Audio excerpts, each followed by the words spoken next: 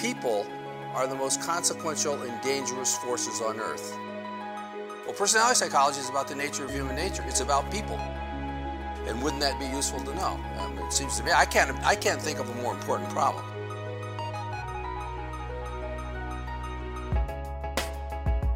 You're listening to the Science of Personality podcast, brought to you by Hogan Assessments, the global leader in personality assessment and leadership development since 1987. Your hosts are Hogan Chief Science Officer and world-renowned personality psychologist, Dr. Ryne Sherman, along with Hogan PR Manager and resident storyteller, Blake Lepp.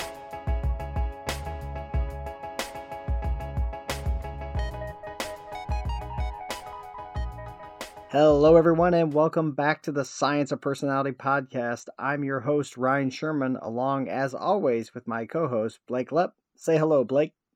Hello, everybody, and welcome back to the Science of Personality podcast, episode 7.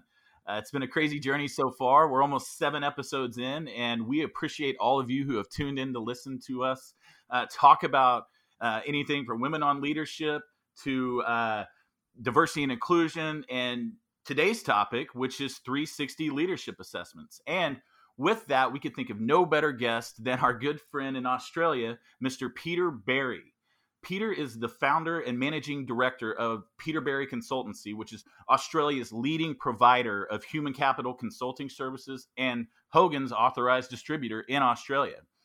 Peter's an accomplished keynote speaker, facilitator, executive coach, and he specializes in leadership development, coaching, change management, business performance, and team building for leaders within the public and private sector in Australia and globally across various industries.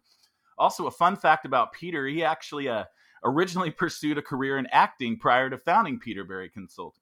So, Peter, with that, what else should the audience know about you before we dive into the episode? Thank you, Blake, and thank you, Ryne. It's a great honor to talk with you and have the opportunity to provide some of the science behind our 360. Thank you for the fun fact.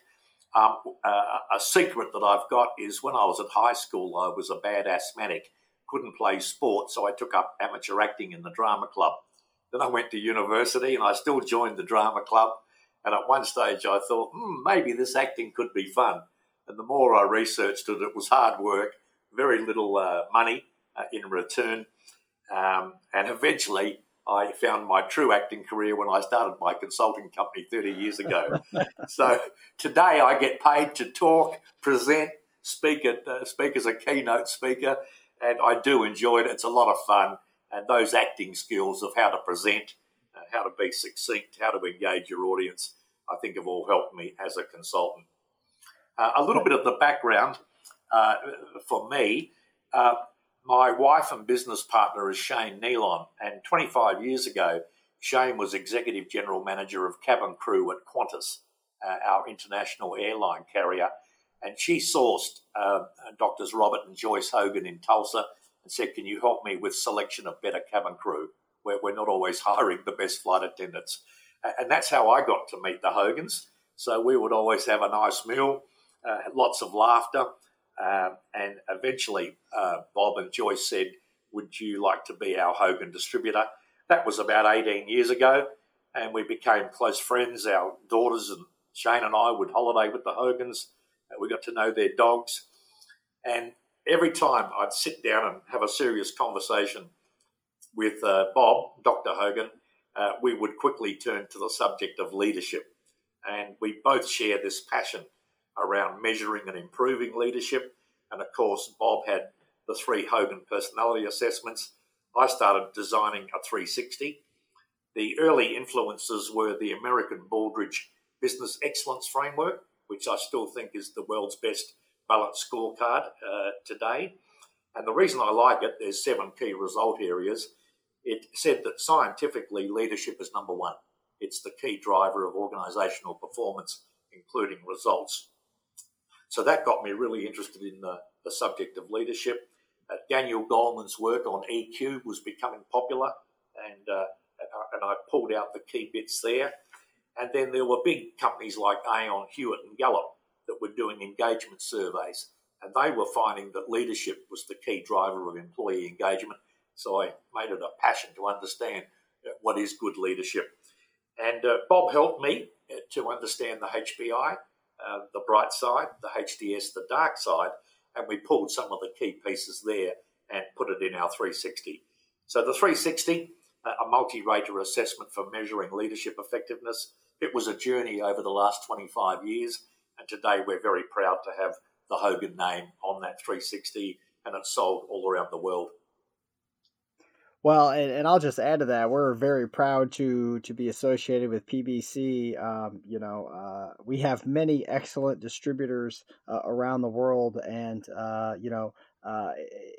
won't draw comparisons between our distributors because we have so many fantastic ones, but there's no doubt that Peterberry Consultancy is one of our favorite distributors, and we love working with you guys, and you just do fantastic work. We even do collaborative research with your group and publish with your group from time to time. And, it's just been a really strong relationship over the years. I think one of the earliest distributors if I remember correctly as well. We're super happy to have you on today, Peter. Thank you so much. It's a pleasure. Yeah, Peter, I echo Ryan's sentiments. I've been a Hogan for almost 6 years now, and I just really enjoy working with the PBC team. Everybody's just very lovely to work with, and I enjoy all the interactions. It's especially whenever you and Shane got to come to Tulsa last summer. That was a lot of fun, really getting to know you more in person as well. So it just really enhances that relationship between PBC and Hogan, and we all just love that. So, okay, Peter, before we get into the meat of the episode, you talked a little bit about the 360 assessment and the Hogan 360 earlier, but can you just give the audience a bit of an overview of what a 360 really is? Yeah, great question. Thank you. So a 360 in technical terms is a multi-rater assessment by working colleagues who know one well. Typically, it's aimed at anyone in a supervisory or more senior role. Anyone who's a people leader in a position of influence should be accessing a 360. It's called a 360 because there are typically three key rater groups. There's your manager. Sometimes we'll have two managers. There's peers, normally half a dozen. And then there's all of your direct reports, which could be 3 or 4 or up to 8 or 9.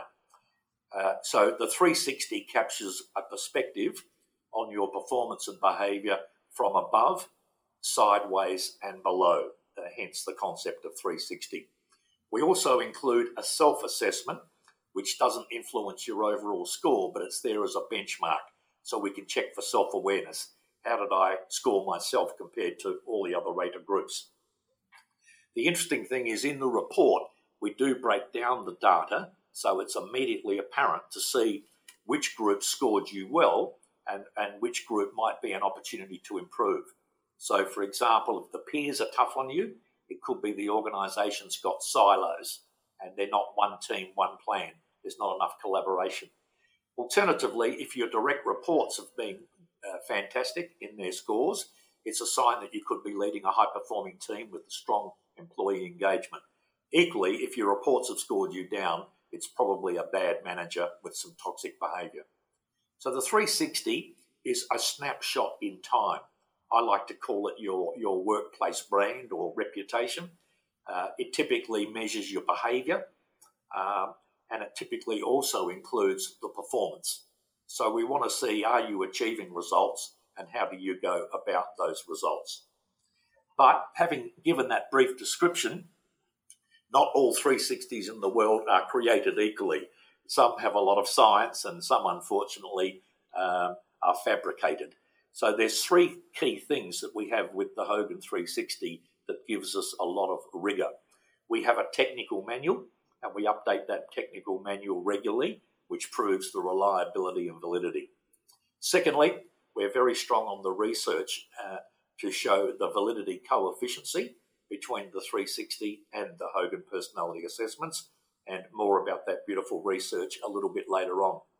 The third and final benchmark for a great 360 is, in fact, having global benchmarks across industries, sectors, job levels, and we like to have percentiles showing what does a score at the 75th percentile look like, the mid-range at 50, the 25th, So when you give a person their score, it has relative meaning, strategic self-awareness, because we're comparing your result to others.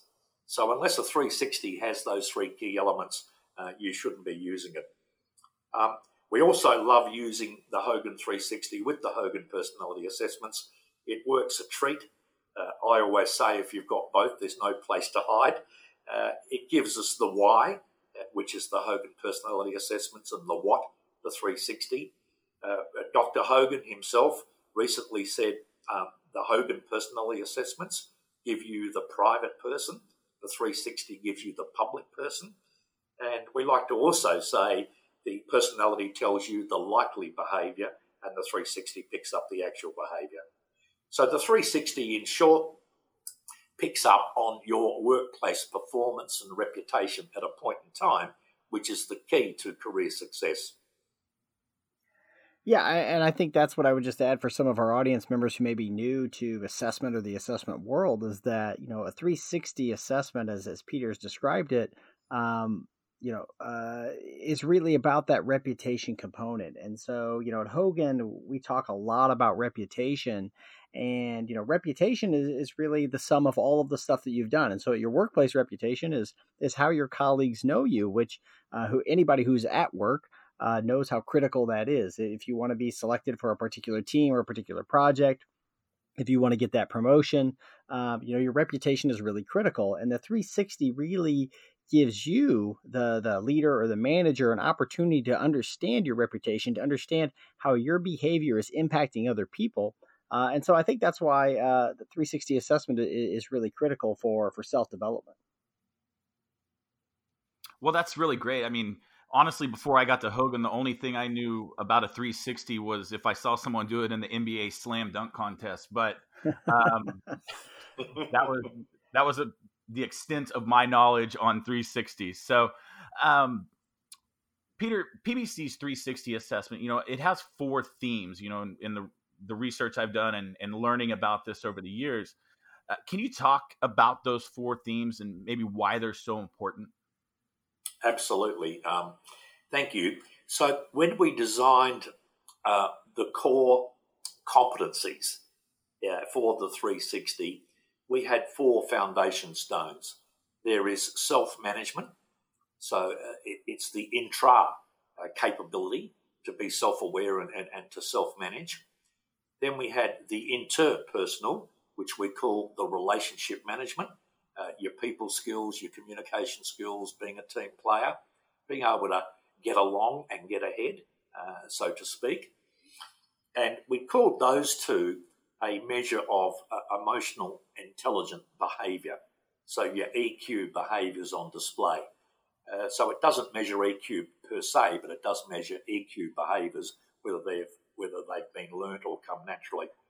So we do place a priority on saying the way you behave at work is a critical part of your reputation. Then we said, well, we want to measure performance as well. We all have jobs and we all have key performance indicators. So the third component is called working in the business. It's your daytime job. It's being operational, quality, mistake-free work, being competitive around what you've got to do, being competent, being qualified, hardworking, experienced. And then the fourth one is working on the business. And working on the business are the hard things that separate an average leader from a good leader. Holding people accountable and challenging poor performance, motivating people to create engagement, being strategic, having long-term goals, and being innovative, driving new ideas and adding extra value to the business. The business competencies are essentially learned capabilities as you become a manager, a people leader, and start to go up the corporate ladder. So we call sometimes those are your IQ competencies that are learned through a combination of general mental ability, experience on the job, deliberate practice. And so the behavioural competencies, together with the business competencies, underpin the model that we've got. When you put the self-management with working in the business, we call those managerial competencies. It's why you get paid and stay on the payroll. And then the relationship management and working on the business is the world of the leader. And we're lucky we work with lots of global companies and get to see their competency models. And most people are being pushed towards the relationship and working on so that an organisation can build that strategic capability. We also have uniquely in the 360 our strengths and opportunities tables, which unequivocally is a point of difference for the Hogan 360. And people have to pick 4 selections, pick 4 strengths and then 4 opportunities out of tables that can contain 26 items. And it leaves you, without a shadow of doubt, clear about how to leverage those strengths and how to address those opportunities. We also include written comments. We ask for verbatims around one's strengths, one's opportunities, and one's strengths that could be overused. The question about strengths being overused, that's clearly a classical Hogan dark side dimension to our 360 in case someone is derailing at work. That model, this 360, we think is a very strong, robust, validated model, fantastic for self-awareness, which is the starting point for career success, team performance, leadership effectiveness. And I mentioned earlier, by combining 360 with personality, it's the most efficient, cost-effective way to gather the performance data that we need to drive career and performance success.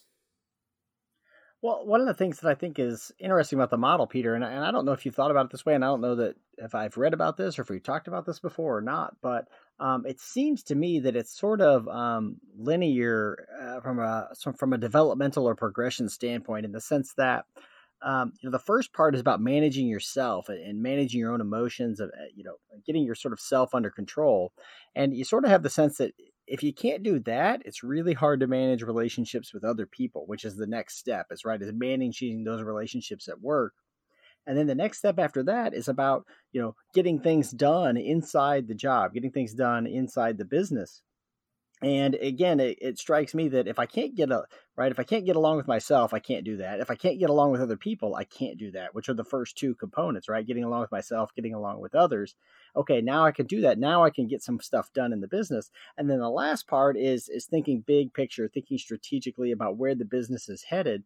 And it strikes me again that you really can't do that unless you understand what's going on inside the business. So to me, the model is sort of cumulative in the sense that it's like a math textbook, right? You can't do long division unless you understand addition or something like that, right? I don't know if you ever talk about the model this way, but and just thinking about it recently, that idea occurred to me. Yeah, I think that's a great insight, Ryne. Very, very accurate. The starting point for any people leader or supervisor has got to be to present with self-management and to be competent working in the business. Otherwise, you really shouldn't be on the payroll. Then your journey in life is to influence others, and that's that Dr. Hogan quote about getting along, getting ahead, and finding meaning, but also to become more of a leader and less of a manager. And John Cotter, who's the famous Harvard business professor, he's very strong on the difference between management and leadership. He says, management is getting the trains running on time, but leadership is envisioning the future of transport and doing things smarter and better and embracing new technology. And I think that's absolutely consistent with this model here. It's a global model, a generic model, but most of our clients say we're totally comfortable with that model. In fact, 80% of competency models in the world are pretty similar when you break them down. But I do like, Ryne, that linear progression is exactly what we try to do. We tend to say, the future belongs to those who can achieve through relationships, i.e. leadership is about results. Teams deliver results, therefore judge the leader by their team. And of course, competitive advantage comes from working on the business, being more innovative, more strategic, and driving engagement and accountability. That comment about managers and leadership reminds me, I know it's a quote somewhere, and I can't remember if I can place it. It might actually be from the world of chess, if anything, but it sort of reminds me of what you're saying about working in the business or being a manager, which is sort of tactical. And the quote goes something like this: that tactics is knowing about what to do when there's something to be done, and strategy is about knowing what to do when there's nothing to be done. right? And so that's one way to think about it. It's like when there's something to do right now, something critical, right? That's when you need to have those management skills. But when there's nothing critical right in front of you, but you've got to be thinking long term, that's what strategy is about. Yeah, I like that, Ryan. I mean, being operational is just aiming for operational excellence in today's business environment. But being strategic is creating your future competitive advantage. It's being agile. It's being disruptive. It's blue sky thinking to ensure that you've got competitive advantage for the future. Peter, something that struck me earlier, you were talking about, the importance of combining these 360 assessments with traditional personality assessments like the ones we originally developed at Hogan. Could you dive in a little bit more there? I'd be curious to hear a little bit more about how that works. Yeah, thank you. And I'm very passionate about this subject too. So I always say, and it's one of my favorite quotes, there's no place to hide when you've got both sets of data. You've got the private person and then the public person when you combine personality with 360. And you know what? It is the most powerful and value for money way to capture the whole person. You've got a complete set of data then. The only thing you might want to add is a cognitive test or if they're leading a team, what's the level of engagement with that team. But if you've got someone's Hogan personality assessments, the MVPI, the HPI, the HDS, a fantastic foundation point for getting the self-awareness and understanding the likely behaviour. But of course, there's learned behaviour, which can be picking up good habits or bad habits, and the 360 will capture that at a point in time. And so put the two together, and it fits with the philosophy that leadership is observable, leadership is measurable, and leadership is improvable. Leadership can be learned. It just takes a starting point of having data, a baseline, a line in the sand. So, for example, one of our biggest clients is Shell, who are a top 10 multinational, and they swear by the Hogan personality assessments, the Hogan 360, and they then throw in people and business analytics to make that connection between customer satisfaction, employee engagement, and your KPIs, which include safety, profitability. So the 360 and personality data is an important part of the analytics. It's also becoming more of an holistic HR approach these days. I think 10, 15 years ago, people were using personality assessments and 360s just for feedback. It didn't necessarily get shared by the boss or get seen by HR. But today, all of the research shows that these tools are now used for talent identification, succession planning. It's used in performance reviews. It's used even in salary and remuneration discussions. So it's become very much a mainstream practice to use both the personality and the 360. And I always think with both of those pieces of data, you can certainly create the baseline of self-awareness, which is the starting point for career success, team performance, and ultimately the leadership effectiveness of the individual. All right. So, Peter, my next question, I guess, is, we've talked a little bit about the 360s in general and then combining the traditional assessments with the 360 assessment and the effectiveness of that. And you've talked about data a lot. So I know that, recently you've conducted some research with Hogan on the overlap between personality assessments and 360 reports. So I think what I'm curious about now is what kind of trends did you find in doing that research? A terrific question, and a big call out to Ryan Sherman. He and the research team did an awesome job in looking at the research. We had approximately 2,500 matched sets of data.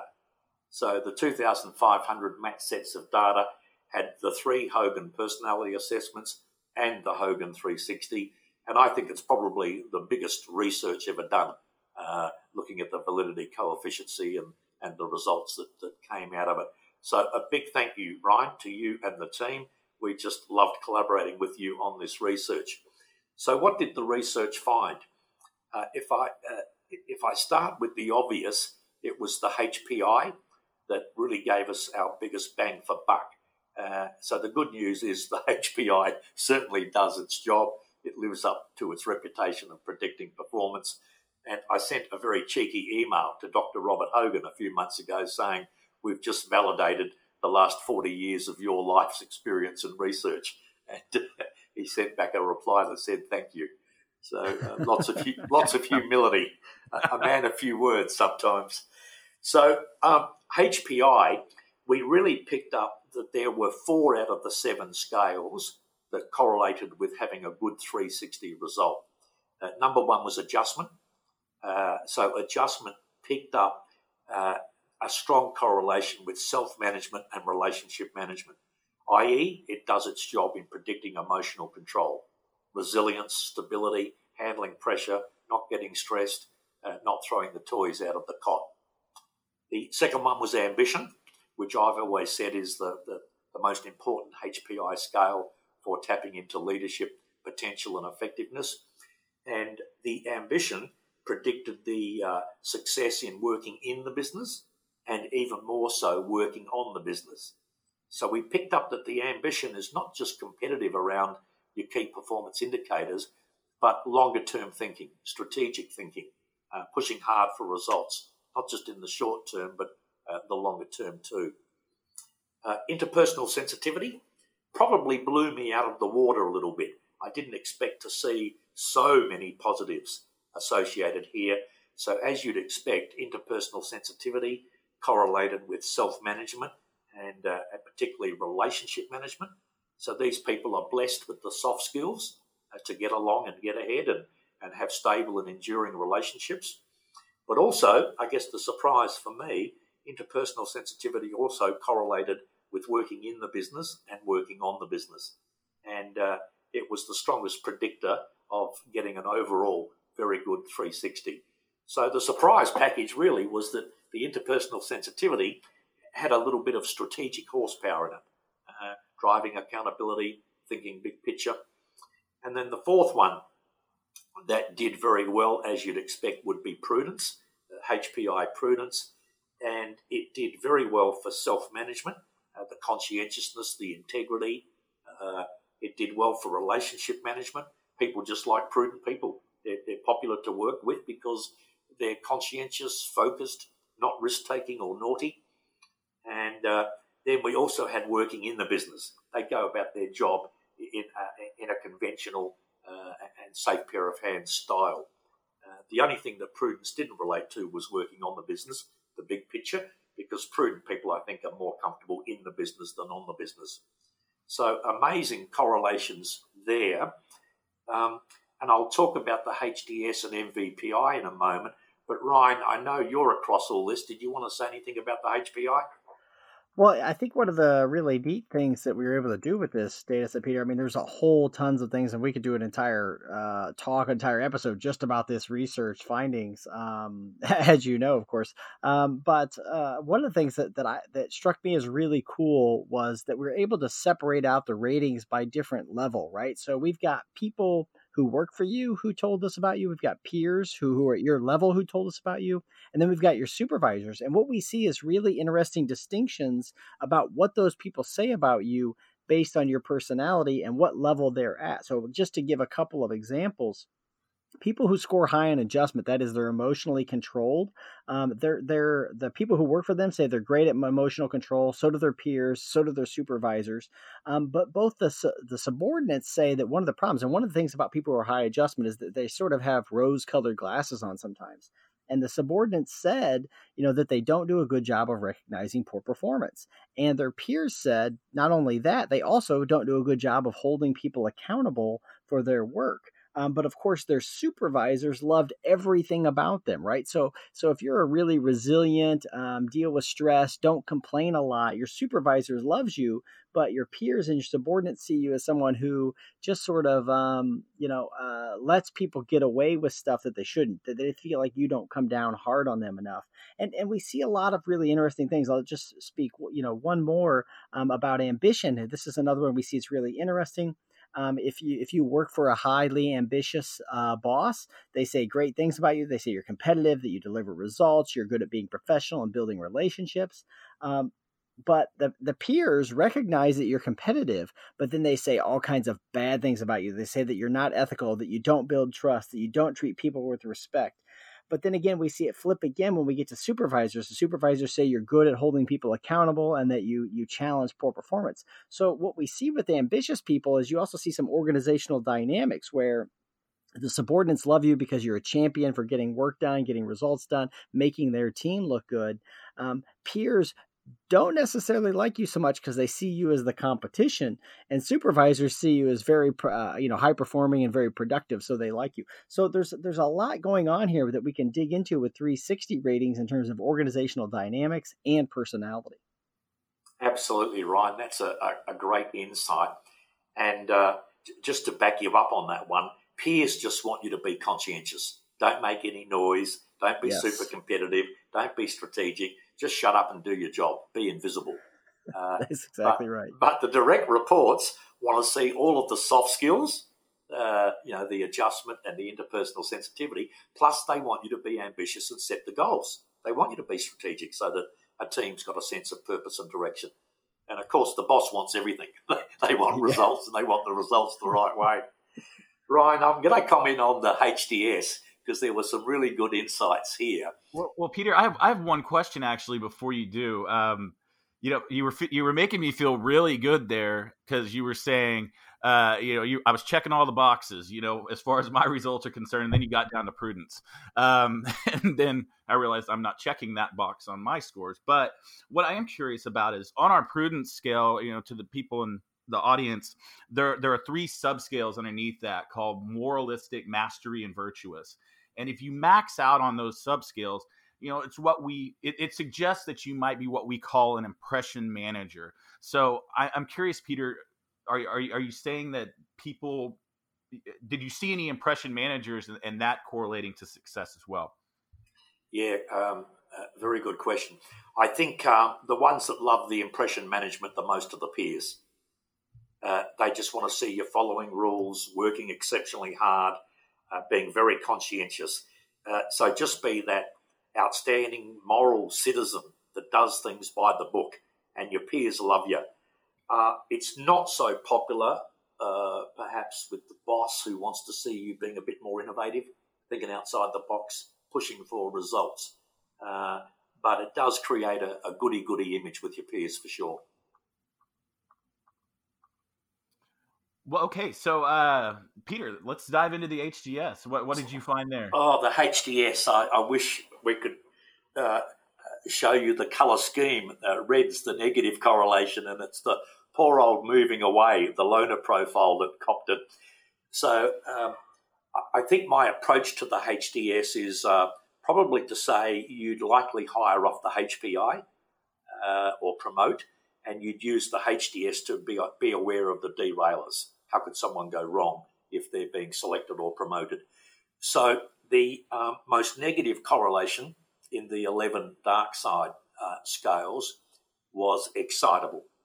And people are picking up that at work an excitable person can be stressed, angry, temperamental, moody, volatile, as I say, spitting the dummy, having a temper tantrum. And that had a negative correlation. It's just you can't get along with people if you behave like that. The second most significant negative correlation was with reserved. And a reserved person is someone who puts work ahead of people. They're businesslike, they're tough, they're focused, but they can be uncommunicative, distant, aloof, uncommunicative. And in this day and age of engagement, reserved people do struggle to learn those soft engagement skills. And the third one was skeptical. it had a negative correlation with a good 360. And the skeptical people, look, I love the fact that they're shrewd, perceptive, fault-finding, critical, eyes wide open, eyes in the back of the head. I would trust their intuition. But the dark side is they can be exceptionally critical, harsh, defensive, sensitive to criticism, just not open to having some of the difficult conversations, just a little bit hurtful sometimes in the relationships. The other one that was interesting was cautious, and we picked up in the cautious scale that person needs to be more assertive, needs to show leadership on issues, and it sort of fits with my theory that, cautious of the 11 HDS scales is the one that can be a barrier to becoming an effective leader. So, and leisurely, just to round it out, was a little bit negative in the 360 correlation. So the moving away syndrome, the loner profile, which is the first, having elevated scales on the first 4 or 5 of the first 5, that did predict those people have to work super hard at their emotional intelligence and their relationships to be resilient at work, to demonstrate EQ at work. The other one that was interesting was colourful. Colourful scored well for relationship skills, relationship management, and working on the business. And in other research, I think we've seen a correlation between colourful and ambition, predicting some of that more strategic leadership. But yeah, great insights there. Ryne, anything from you on the HDS? Yeah, I mean, I would just add that there's an interesting pattern on what we sometimes refer to as the moving against scale. So that's being bold and overconfident. That's being mischievous, which is sort of, about being a little bit charming and manipulative. Colorful is about being attention grabbing, and imaginative, which is about being creative and sort of having wild ideas. That all of those things are positively associated with the sort of strategic end of management or the strategic end of leadership. But they're almost all negatively associated with that self-management that we talked about earlier, which I think is really interesting. So what we see here, and this is one of the things we talk about a lot, is the difference between leadership emergence and leadership effectiveness. And you can see how these particular characteristics might get you into leadership positions because from a 360 perspective, from a peer perspective, you look really strategic. You look like you've got great ideas. People might see you as a high potential future leader. But what we see is down underneath, these people might not really have themselves under control, that they have a lot of self-control issues, that they might be a little bit entitled, that they might be a little bit manipulative and playing politics for the sake of playing politics, not because they actually care about the business. And so those sort of self-management issues often arise. And I think when we look at organizations that have major disasters, major breakdowns, where they have these really charismatic and charming, and sometimes this moving against cluster has been referred to as the charismatic cluster,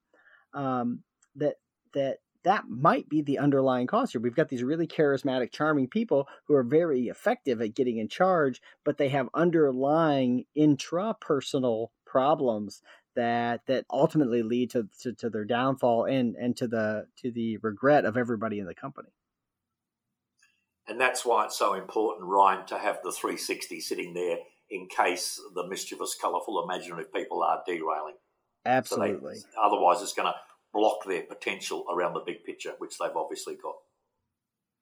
You guys, this really just, I think this highlights the importance of just continuing to collect these samples and to collect the data and really look at it. And I think that's really, whenever, Hogan works with a partner like PBC, that's really what sets, our 360, I think, apart from the competition. But, Peter, we kind of consider you the king of 360s at Hogan. So you've been doing these for years. So what are some of the interesting things that 360 assessments have allowed you to uncover? Or, maybe if you have any stories that you could, tell, anonymously to the audience that you've seen in your time doing 360s. Thank you very much, Blake. And I thought about this. I thought I'd start by giving you some strategic responses, things we've learned, and maybe things to think about for the future. So first of all, A lot of companies these days are looking for return on investment when they invest in personality assessments and 360, which is fair, because if you're going to do the coaching, the assessments, you want to get the results. So people, the better companies these days are saying, let's repeat the 360 12 months on to track the progress. Let's see if the manager is achieving their KPIs, their key performance indicators. Let's see if that manager is leading a high-performing team. Let's look at the employee engagement data and let's see whether that person had a promotion with their career in the next year or two. So years ago, return on investment was never mentioned, and we didn't get the real value for money out of the assessments which we're getting today.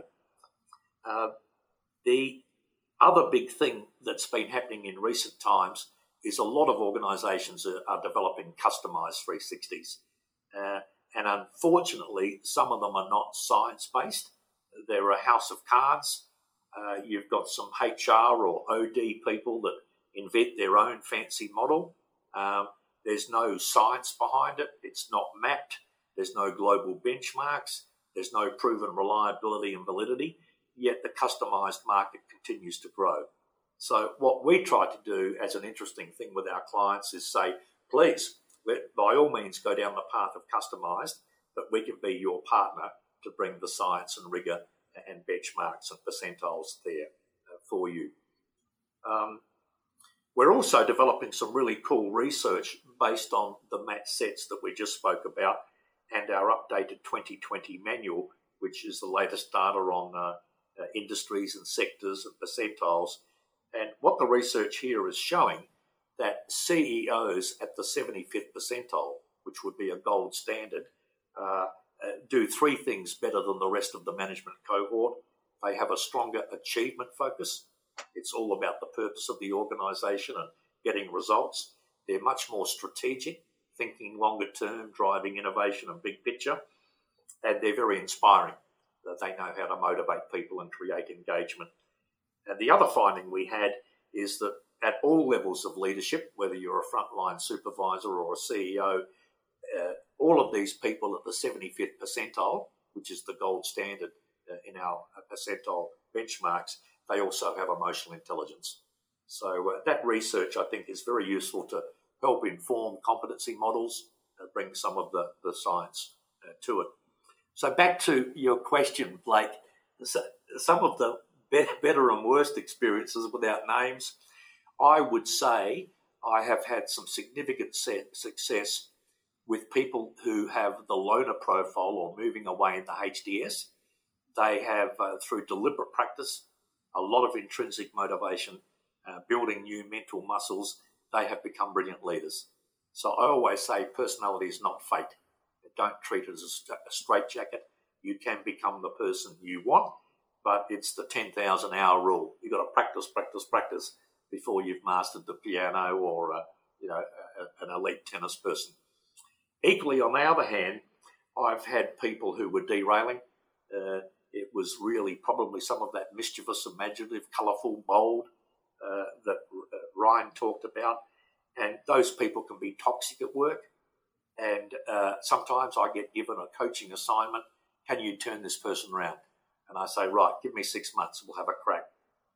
And the first thing I ask these people is, are you motivated to change? Do you really want to get rid of that volatile temper or those rude people skills that's holding back your 360 score, your reputation at work? And sometimes I've had success. Someone will say, yep, I'm motivated to do this. My family will be very upset if I lose my career. At other times, there's denial. I've got the victim mentality. My boss did this to me. The organisation's done it to me. And they end up leaving the organisation. It doesn't end up pretty.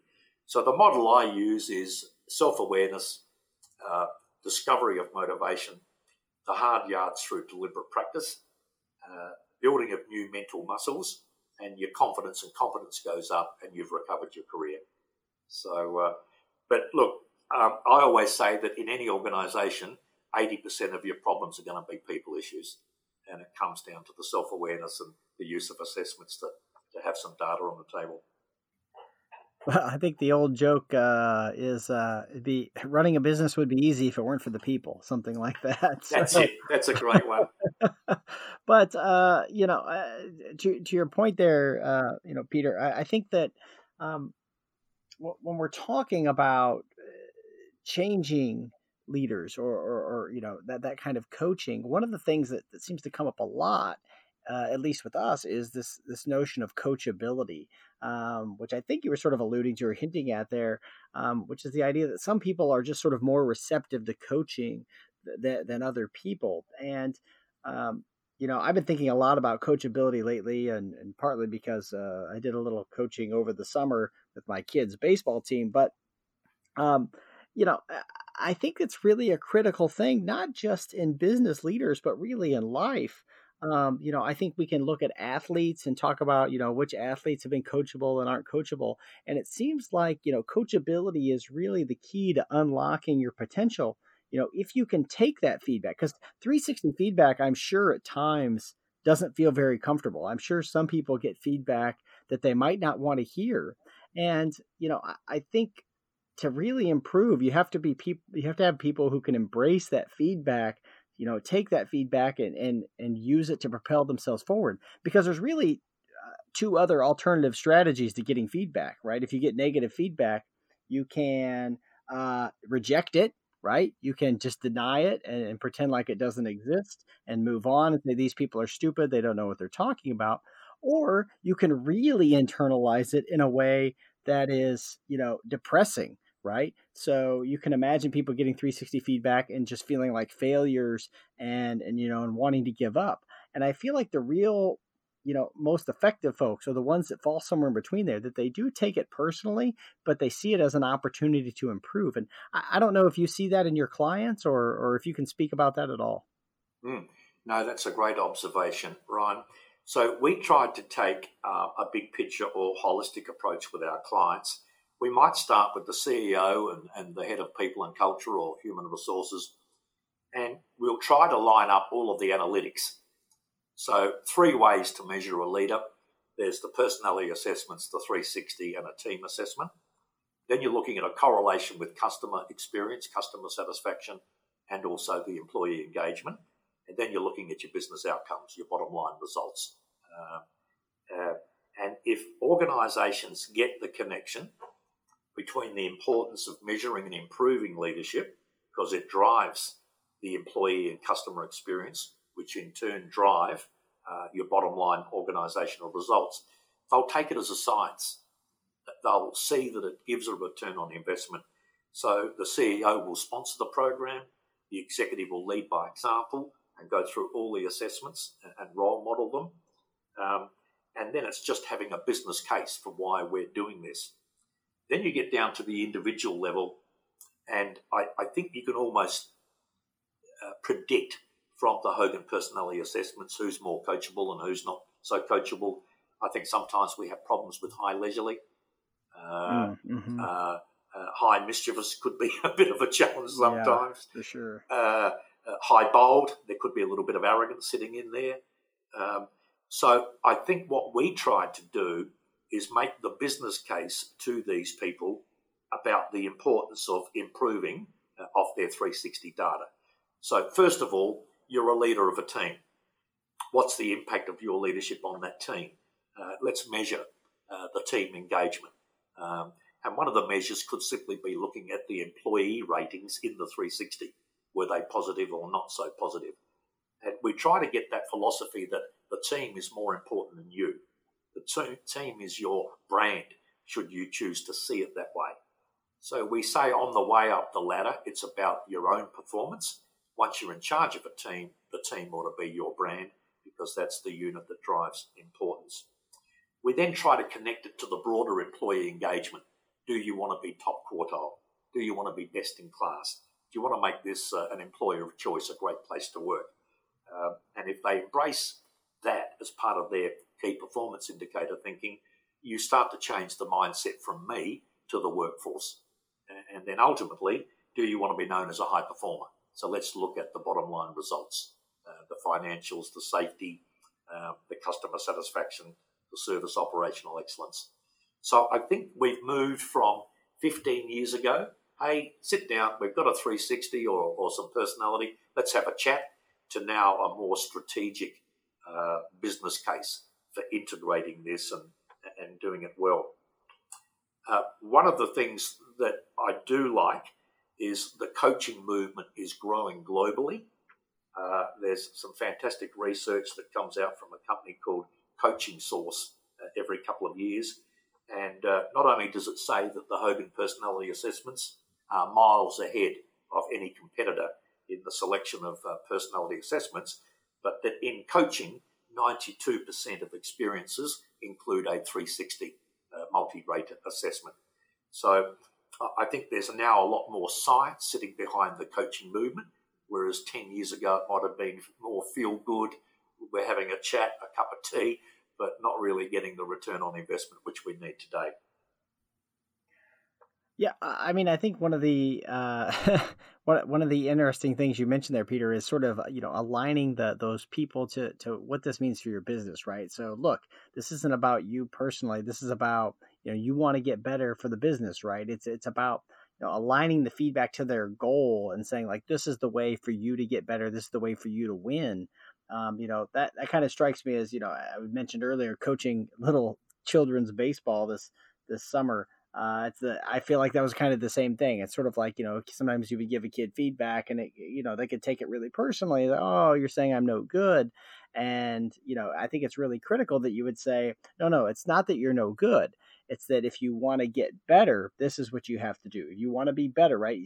Put their goal in mind. A lot of these kids said, I want to be professional or whatever. I mean, they're 8, so we're not too worried about that. But, if you want to reach that level, if you want to get to that level in the business, this is the things, the steps you need to take. And I think you're right that if you put it in that context, you make that business case for it, that really increases the chances of that feedback having an impact.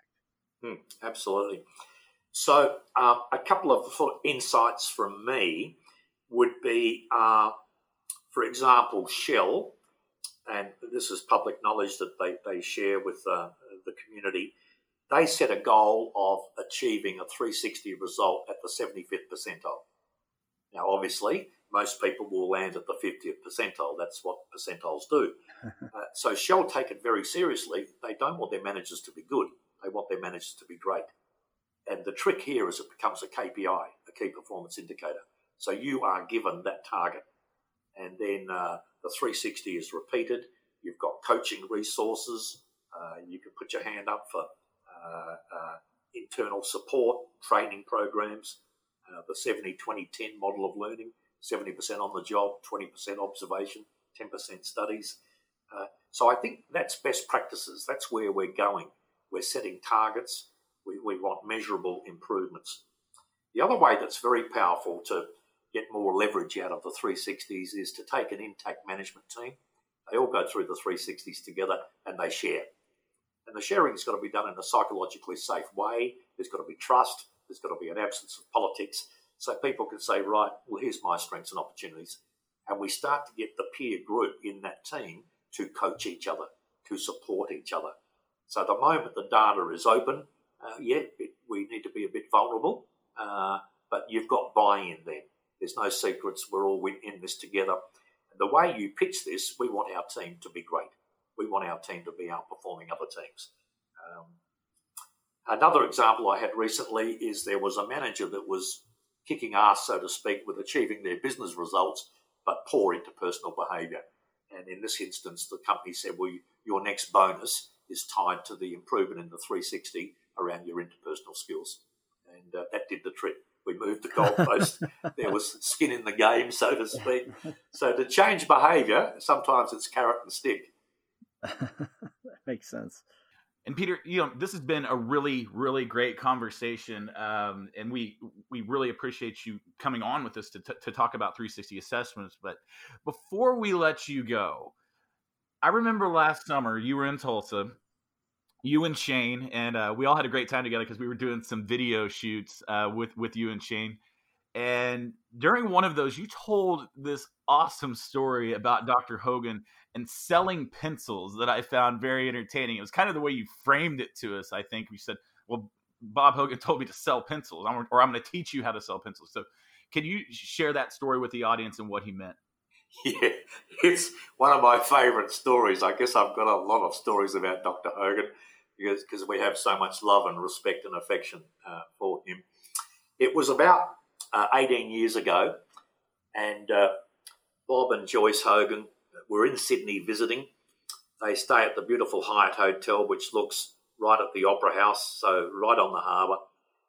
And they said, Peter and Shane, come in, we want to buy you lunch. And at that lunch, Bob said to me, Peter, we think you're a smart business consultant, and we'd like you to be the Australian distributor for Hogan Assessments. And I said, Bob, I'm not a psychologist. And he said, oh, you can come to Tulsa. We've got some really smart people to support you. But you've already got your management consulting business. You've got a number of diagnostic tools. We'd like you to add the Hogan Assessments. And I said, wow, that's a huge honour, Bob. Thank you. I better book my ticket to Tulsa, come and get trained and come back to Australia and start selling. And he said, yes, we want you to start selling pencils. Well, I think my face froze over. My eyes indicated that I didn't understand what he was talking about. And I said, what do you mean selling pencils? I thought we're in the personality business. And he said, selling pencils is my euphemism for selling product. And he said, if you really crank your business up and start selling these Hogan personality assessments, you're selling 24/7. And I said, that's a great concept, Bob. I hadn't thought of that. Being able to change the world and drive revenue at the same time, 24/7. And he said, because as I understand your business model, you work pretty hard 5 days a week doing billable hours. A better business model will be to build the pencils. So the next day we called up for lunch again. I said, Bob, I don't know whether you know this, but I've got the makings of a 360. I said, I've picked your brains. I've looked at the Baldridge. I've looked at EQ. I've looked at engagement philosophies. And I said, I've got a 360. And he says, well, you keep working on that 360. And one day we might be able to put the Hogan name on it and we'll start selling even more pencils. So it was that comment from Bob that really got me motivated. So we launched our 360 in Australia. We kept doing research. We got some of my smart psychologists who had a PhD and a master's to start doing technical manuals. And then 10 years ago, we were really thrilled when the Hogans put their name on it. And now we're selling pencils globally. I don't know whether you know it, but the Hogan 360 is in 16 languages just over the last 10 years. It's being used in so many countries around the world. We've even got a multinational that's using the 360 as part of a program with the Harvard Business School, which we think is just fantastic. So when we launched the 360 with the Hogan name on it about 10 years ago, Bob was kind enough to send me an email and said, let's really crank up these sales. We're now getting serious about selling pencils. So I guess it changed my whole perspective from building a business based on consulting to building a business based on assessments. And for that, I owe Dr. Hogan a big thank you. Well, and yeah, over the years, it sounds like, I can tell you just from looking at the numbers, we've sold a lot of pencils. So that sounds like it worked out really well.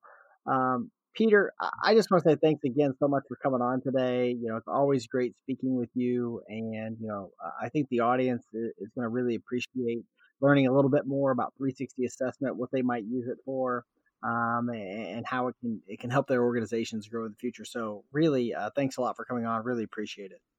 Yeah, and thank you, Ryne and Blake. It's we love being part of the global Hogan family. It means so much to us. So thank you for this opportunity. Yeah, Peter, like we like to say at Hogan, it's one Hogan, and that includes our distributor network, across 57 countries. And we're really proud of the work that we've done with you all. And I certainly hope you keep selling pencils because that keeps me employed, Peter. So sell those pencils. Now you've got me even more motivated. Oh, I'm glad. I know your triggers now. So I'll shoot you an email from time to time to keep you motivated. So, well, Peter, yeah, again, thank you so much for joining us today. It was great to catch up with you during these crazy times.